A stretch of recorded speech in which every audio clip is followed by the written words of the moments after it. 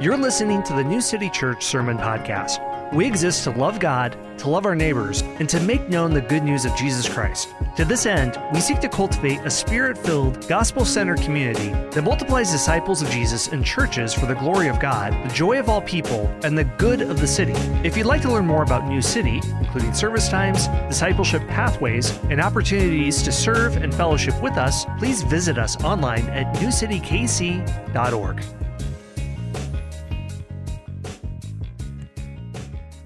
All right, good morning, New City. Okay, guys, how we doing? All right, glad you're awake, sort of. I'm looking forward to getting into the Word together this morning and to having the opportunity to dive into our final coffee mug verse today of the season, really. And I hope you've had a chance to enjoy this series, maybe even found a new appreciation for some of these overly used but often misapplied passages of Scripture that we've been looked at over the last few weeks. And this morning, we're going to look at a verse that may well be quoted out of context more than any other in the Bible, and at least any other in the Old Testament, and that's 2 Chronicles 7, verse 14. Now, it's pretty safe to say that you know this verse. Even if you don't recognize the address, every 2 to 4 years in this country, it's quoted ad nauseum leading up to Election Day. If my people who are called by my name will humble themselves and pray and seek my face and turn from their wicked ways, then I will hear from heaven and I will forgive their sin and I will heal their land. Historically speaking, few verses have been co-opted with greater frequency or to such an extent as this one, dating back some 1,600 years to the first sack of Rome by the Visigoths in 410 AD, and over the centuries since, people have used this passage in ways that are often far from the original context and that seek to serve some desired outcome of the moment. From the Crusades of the 11th to 13th centuries to the Protestant Catholic wars in Europe of the 16th and 17th centuries, from the churches and platforms that littered both north and south of the American Civil War to the trenches of World War I's Western Front, 2 Chronicles has been invoked in times of great conflict and stress as a way to tether one cause or another, oftentimes in opposition, to God's will and promises. And if this is historically true, it almost seems doubly true today. But as we've been doing throughout this sermon series, this morning we're going to seek to go behind the rhetorical curtain and to look at this verse in the context of Scripture, both where it is narratively located in 2 Chronicles, as well as what it means in the light of Christ's coming and the revelation of his redeeming work for us in the New Testament. So with that in mind, please open your Bibles with me to 2 Chronicles chapter 7. We're going to read verses 11 through 16 together. That's 2 Chronicles chapter 7, verses 11 through 16. Thus Solomon finished the house of the Lord and the king's house. All that Solomon had planned to do in the house of the Lord and in his own house he successfully accomplished. Then the Lord appeared to Solomon in the night and said to him, I have heard your prayer and have chosen this place as a house of sacrifice. When I shut up the heavens so that there is no rain or command the locust to devour the land or send pestilence among my people, if my people who are called by my name humble themselves and pray and seek my face and turn from their wicked ways, then I will hear from heaven and I will forgive their sin and heal their land. Now my eyes will be open and my ears attentive to the prayer that is made in this place. For now I have chosen and consecrated this house, that my name may be here forever. My eyes and heart will be there for all time. Let's pray. Dear Heavenly Father, we come before you this morning, and Lord, we just ask that you would meet us in your inspired word this morning as we come to Scripture, Lord. Would your Spirit move in our hearts and in our minds, Lord, to understand and to see this text anew, this text that we hear oh so often. Lord, would you just meet us this morning and speak to us and give us eyes to see and ears to hear what you're saying to us in your word, Lord. And God, I just pray that you would just move in our midst, Lord, that you would just use my message, Lord, my weak words, Lord, to communicate your truth this morning, God. Lord, would you just meet us as we come to your word this morning. In Jesus' name we pray. Amen. Okay, so let's get this out of the way. By show of hands, who's excited to talk about politics this morning? Anyone with me? No, okay, I'm kidding mostly. I mean, we are going to talk about politics, as the Christian faith itself is inherently political. After all, we proclaim the good news of a king. You ever think about that? Of a king who's come, who's disarmed his enemies and laid down his life for his people. We proclaim the news of a kingdom, his kingdom, that is drawn near, that is breaking in, that is on the move today all around the world.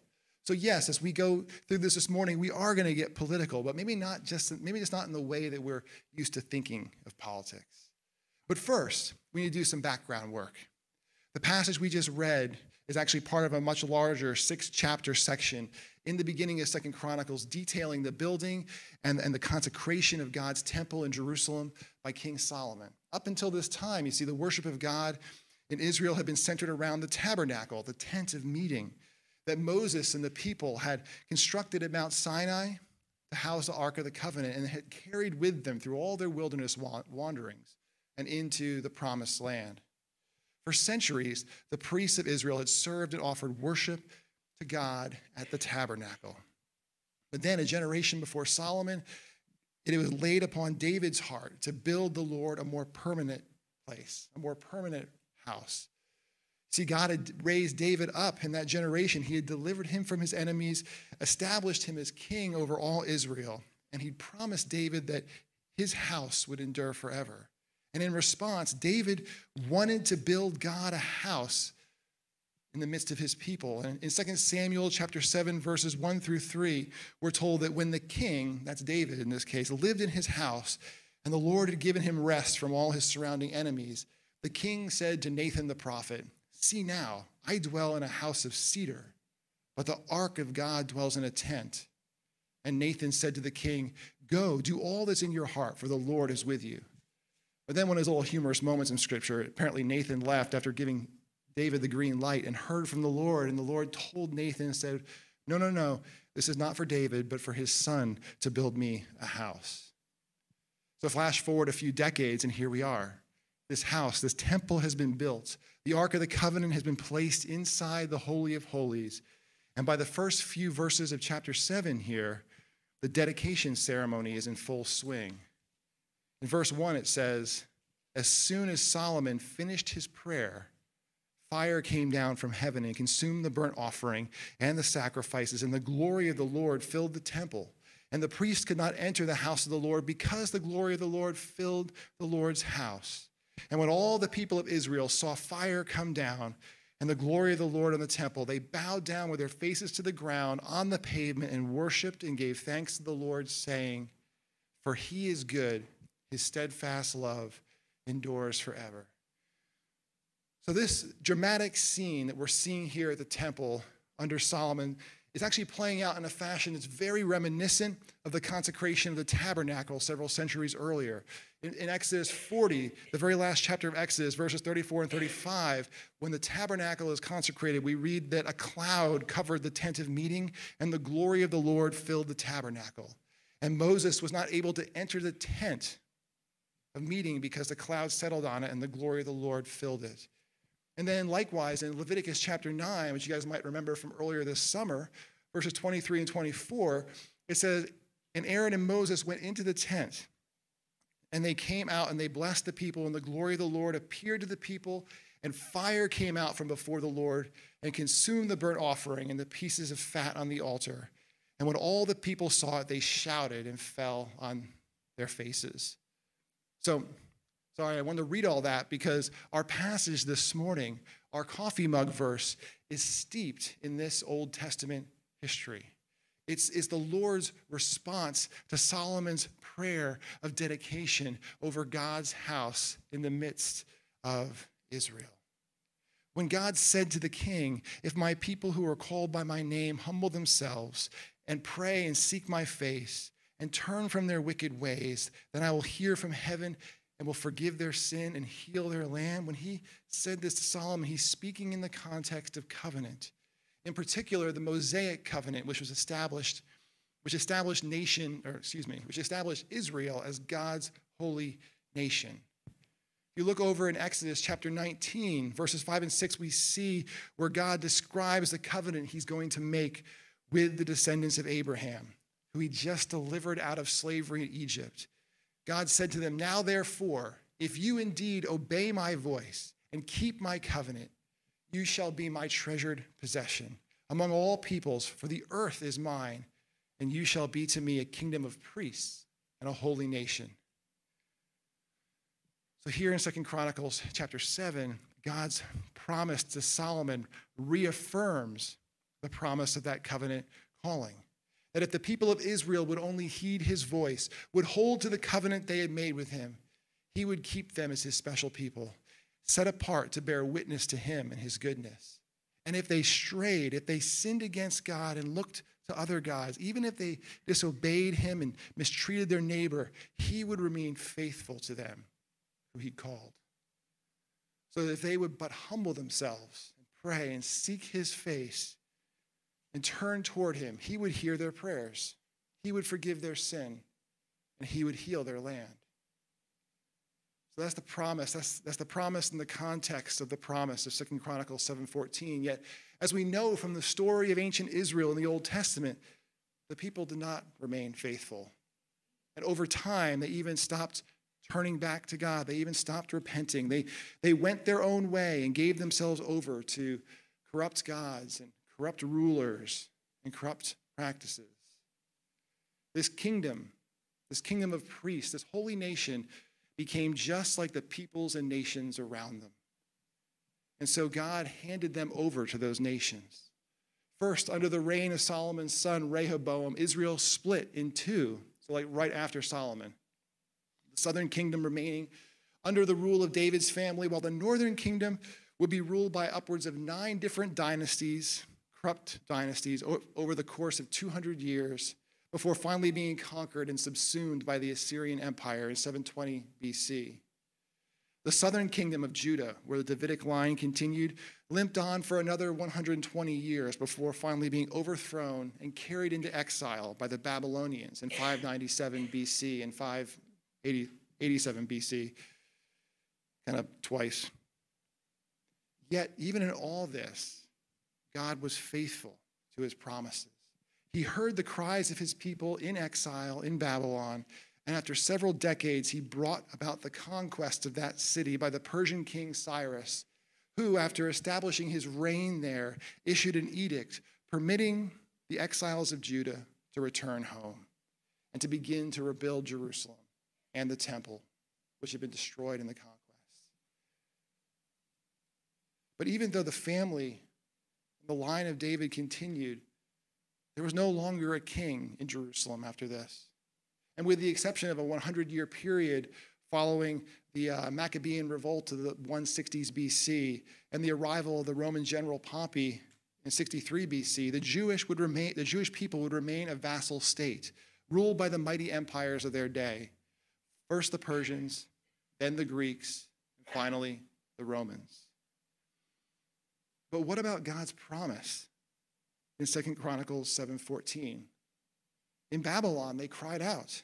They humbled themselves. They prayed and sought God's face. Why didn't he restore their kingdom and heal their land? Well, it wasn't that God didn't answer. He did. It's just that this promise, though given in the context of the Mosaic covenant, was always bigger than it. See, centuries before Sinai, in Genesis 12, verses 1 through 3, we find the first record of a promise God made to Abraham, the father of the Hebrew people. He says to Abraham, "Go from your country and from your kindred and your father's house to the land that I'll show you. And I'll make you a great nation, and I will bless you and make your name great so that you will be a blessing. I will bless those who bless you, and him who dishonors you I will curse. And in you all the families of the earth shall be blessed." Israel's role was to be a witness to the nations, a light shining in the darkness, a people through which God would bless all the families of the earth.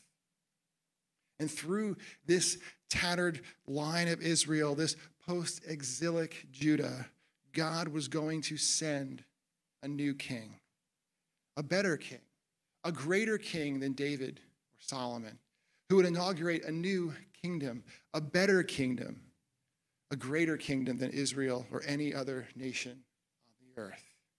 And by the hand of this king, forgiveness would flow to all the families of the earth. And through the inbreaking work of his kingdom, all creation would be healed. 5 centuries after the exiles returned from Babylon, when the angel came to Mary, in Luke chapter 1, verses 30 through 33, he proclaimed this very thing. He says, "Don't be afraid, Mary, for you have found favor with God. And behold, you shall conceive in your womb and bear a son, and you shall call his name Jesus. He will be great and will be called the Son of the Most High. And the Lord God will give to him the throne of his father David, and he will reign over the house of Jacob forever.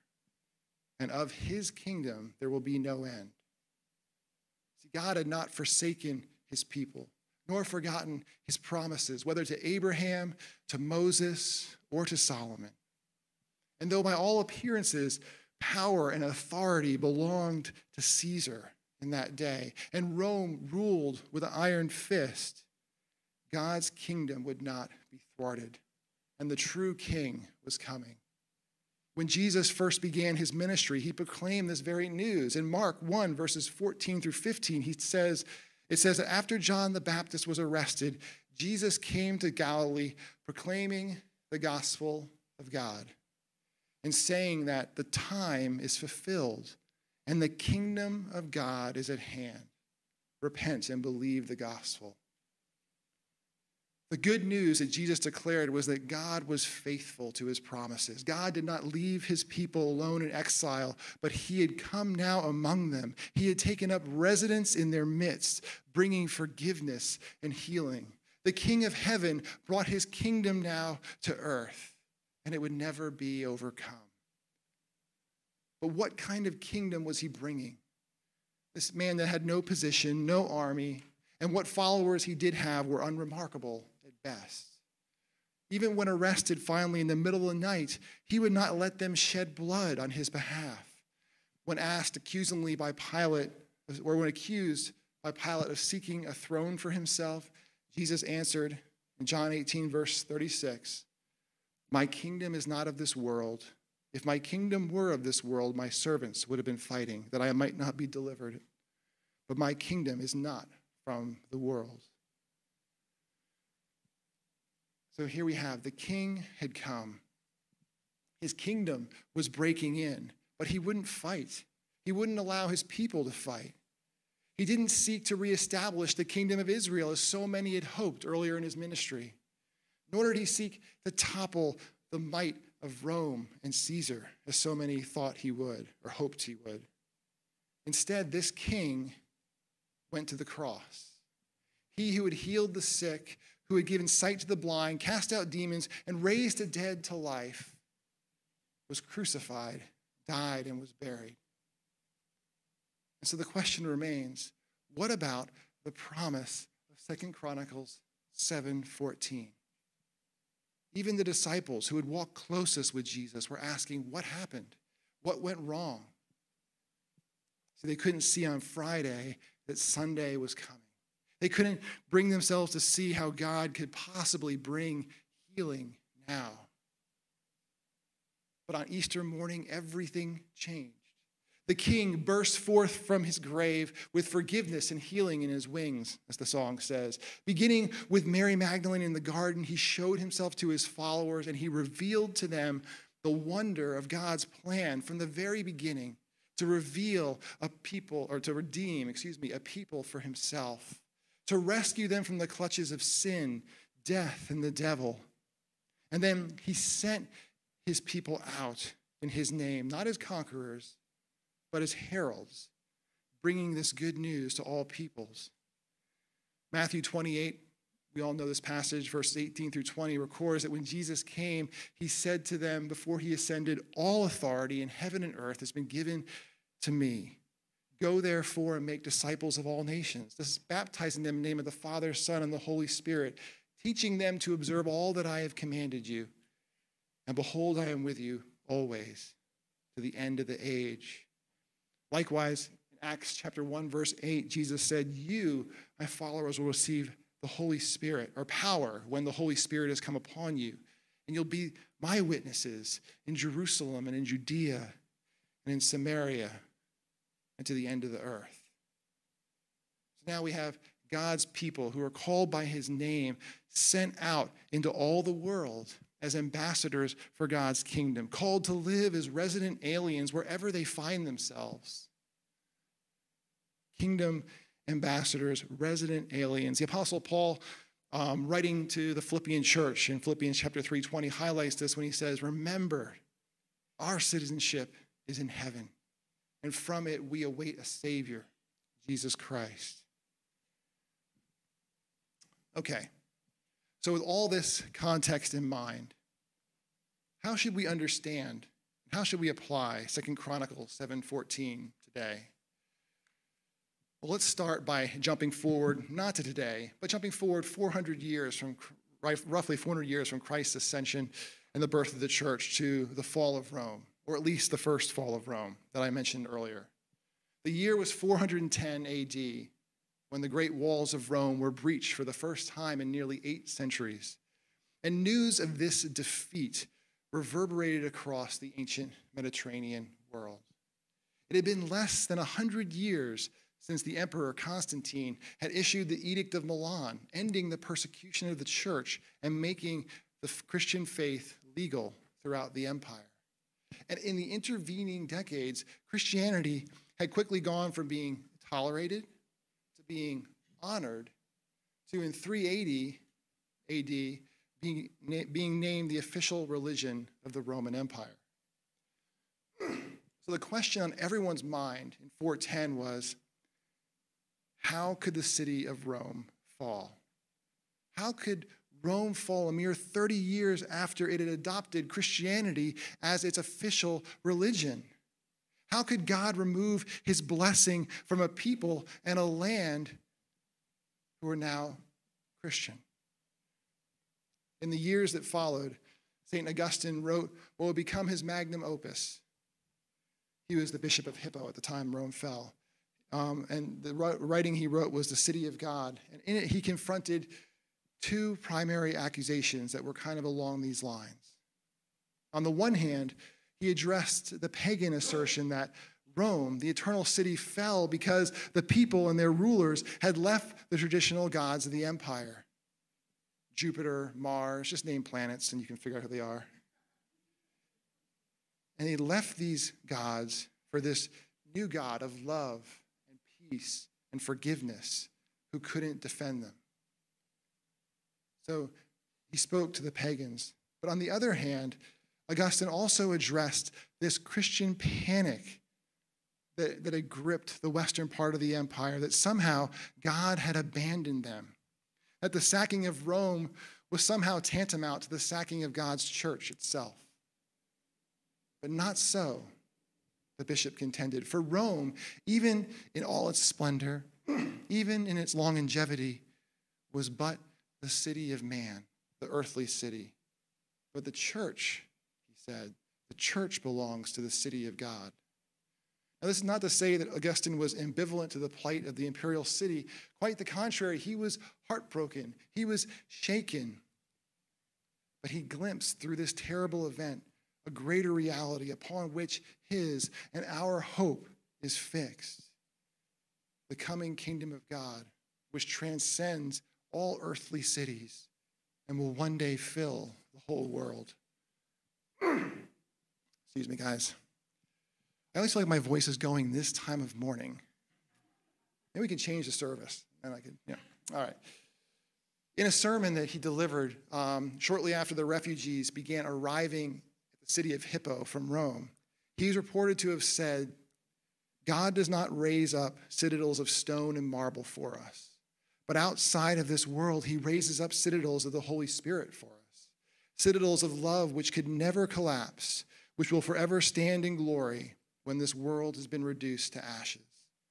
Rome has collapsed, and your hearts are outraged by this.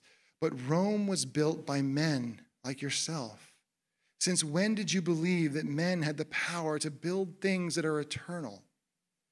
Your souls, filled with the light of the Holy Spirit, will not perish.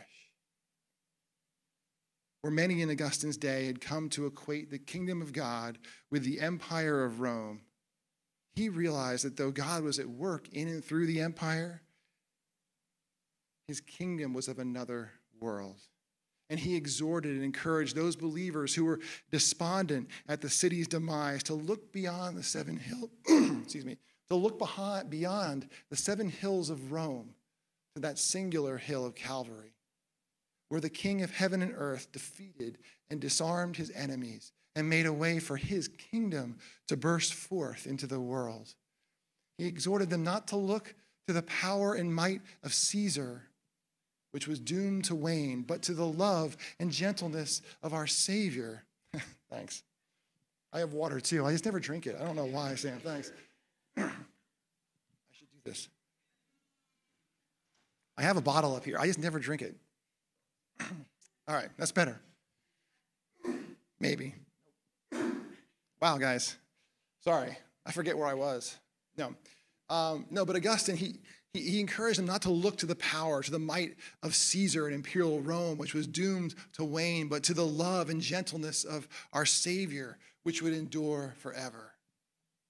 And in many ways, today, we're not unlike the Romans of Augustine's day. We too wrestle with what it means to be Christians in a nation that, though steeped in Christian language and iconography, is built by the hands of men and has more in common with the earthly cities of Rome and Babylon than with the heavenly city of the New Jerusalem and God's kingdom. And it's been said that in many ways, 2 Chronicles 7:14 has become the John 3:16 of American civil religion. Now, this may seem kind of unfair, for as we've seen throughout history, nation after nation has laid similar claims. But I must admit there's a case to be made for this. In the last few weeks alone, let's say since the beginning of August, I've heard this verse referenced with connotation that it refers to America as a uniquely Christian nation. I've heard it read as a call to prayer for national revival, but again, with the sense that as a nation, we've strayed from our God-given covenant and we need to return to it.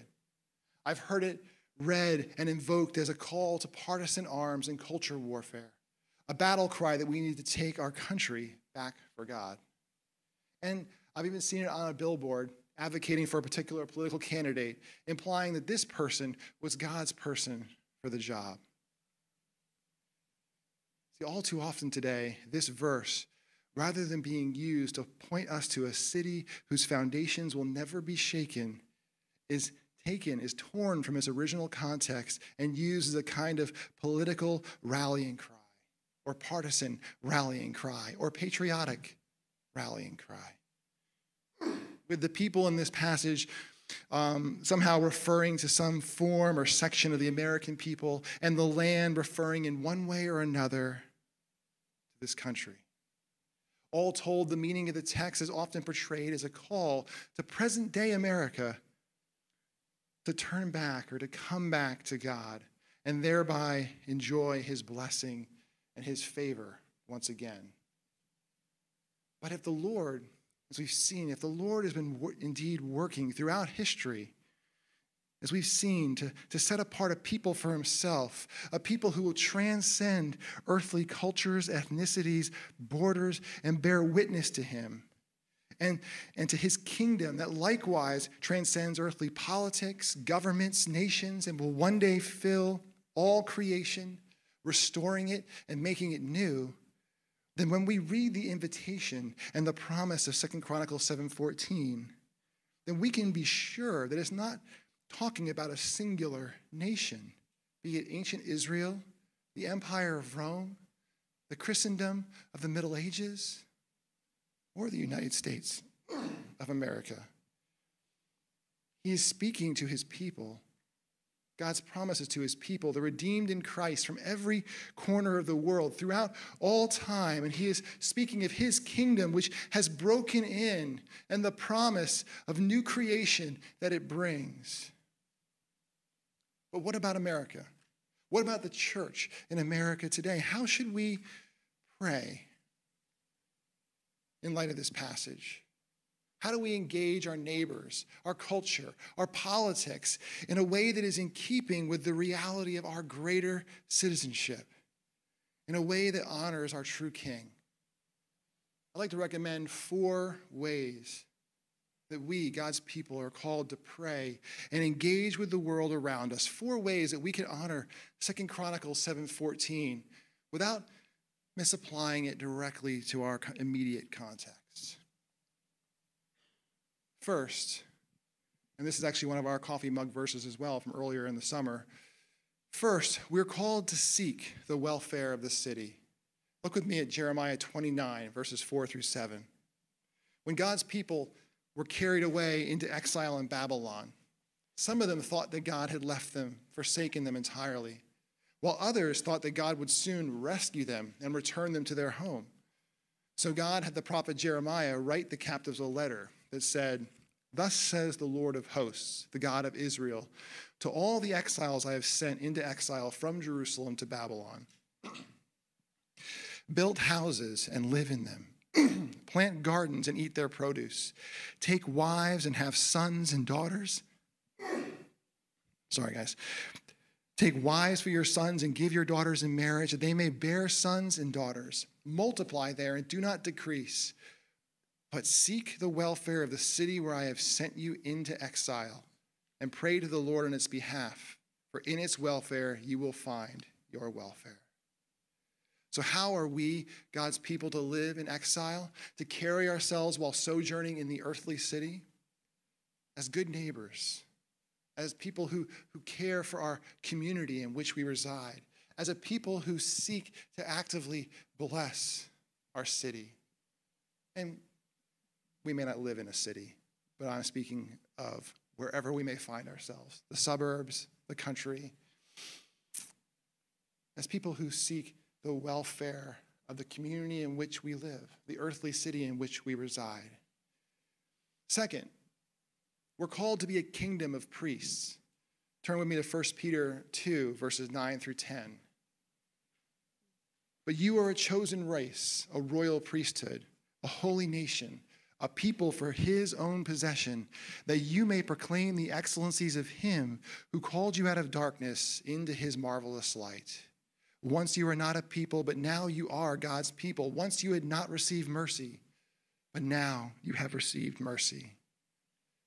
So here, the Apostle Peter, who's writing later in his life to the churches scattered throughout Asia Minor, which is present-day Turkey, which were in the midst of the Roman Empire, he exhorted them to remember who they were as God's people and who they'd once been, lost in darkness, and to live accordingly. He says, we're set apart by God to make known his good news, to live as a people who have been rescued at great cost, to walk not in arrogance, but in humility, to keep our conduct. He goes on later in the chapter, it says about keeping our conduct with our neighbors honorable, so that in all ways we may proclaim the goodness of our God. In short, we're to live as God's priests in the city, God's priests throughout the lands. And as God's priests, we're called to pray for all peoples. So we can look at 1 Timothy chapter 2, verses 1 through 4. I know I'm kind of racing through these, but you get the idea. As God's priests, we're called to pray for all peoples. Paul writes to Timothy, he says, "I urge that supplications, prayers, intercessions, and thanksgivings be made for all peoples, for kings and all who are in high positions, that we may lead a peaceful and quiet life, godly and dignified in every way. This is good and is pleasing in the sight of God our Savior, who desires all people to be saved and to come to the knowledge of the truth." So we're called to pray for all, Paul's saying, for neighbor and stranger, for friend and enemy, for rich and poor, for powerful and weak. On their behalf, we're to offer up requests for God's providence, make intercession for their well-being, and lift up prayers of thanks for all that God has given us. Paul even calls the believers of his day to pray for their kings and rulers who at that time were pagan and often antagonistic to them and to their plight. That through their prayers, more people might come to know Christ, come to the saving knowledge of the truth. So we're called to pray for all peoples. And then fourth and finally, we are called to pray for God's kingdom to come. We're to pray for God's kingdom to come. As we read together earlier and as Ryan prayed before the sermon, Jesus calls us to pray kingdom prayers. Matthew 6, verses 9 through 10, when the disciples asked Jesus how they should pray, he says, "Pray like this, Our Father in heaven, hallowed be your name. Your kingdom come, your will be done on earth as it is in heaven." Now, I said earlier we were going to get political this morning, and here we are. Here we are. There's no more political act than praying, your kingdom come, your will be done on earth as it is in heaven.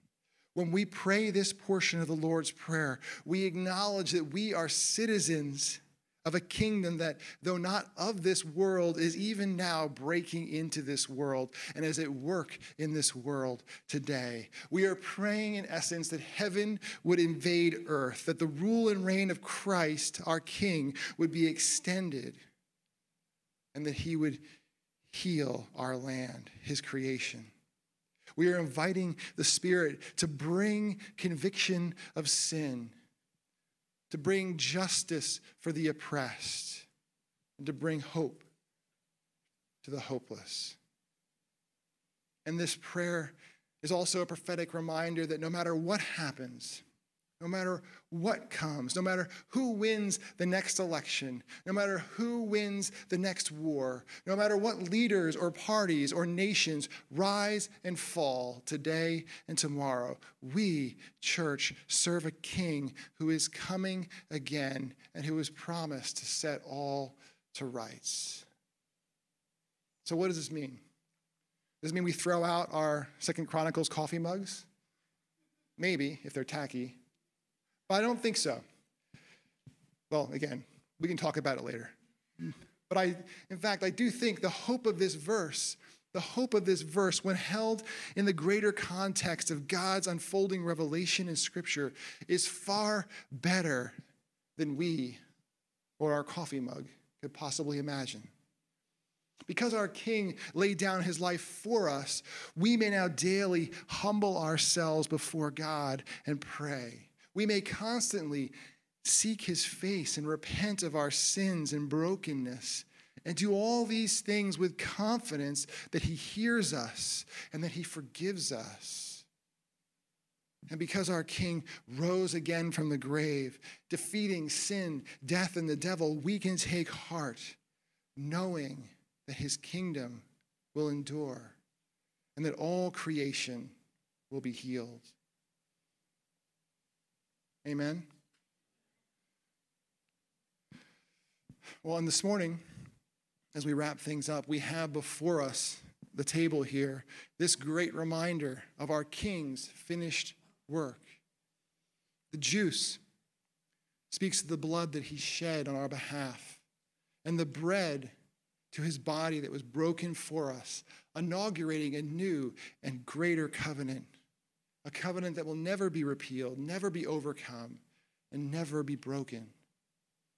But the table also, it points us forward, reminding us of a feast yet to come, the marriage supper of the Lamb, where all God's people will come together once and for all to celebrate the finished work of the King and the consummation of his eternal kingdom.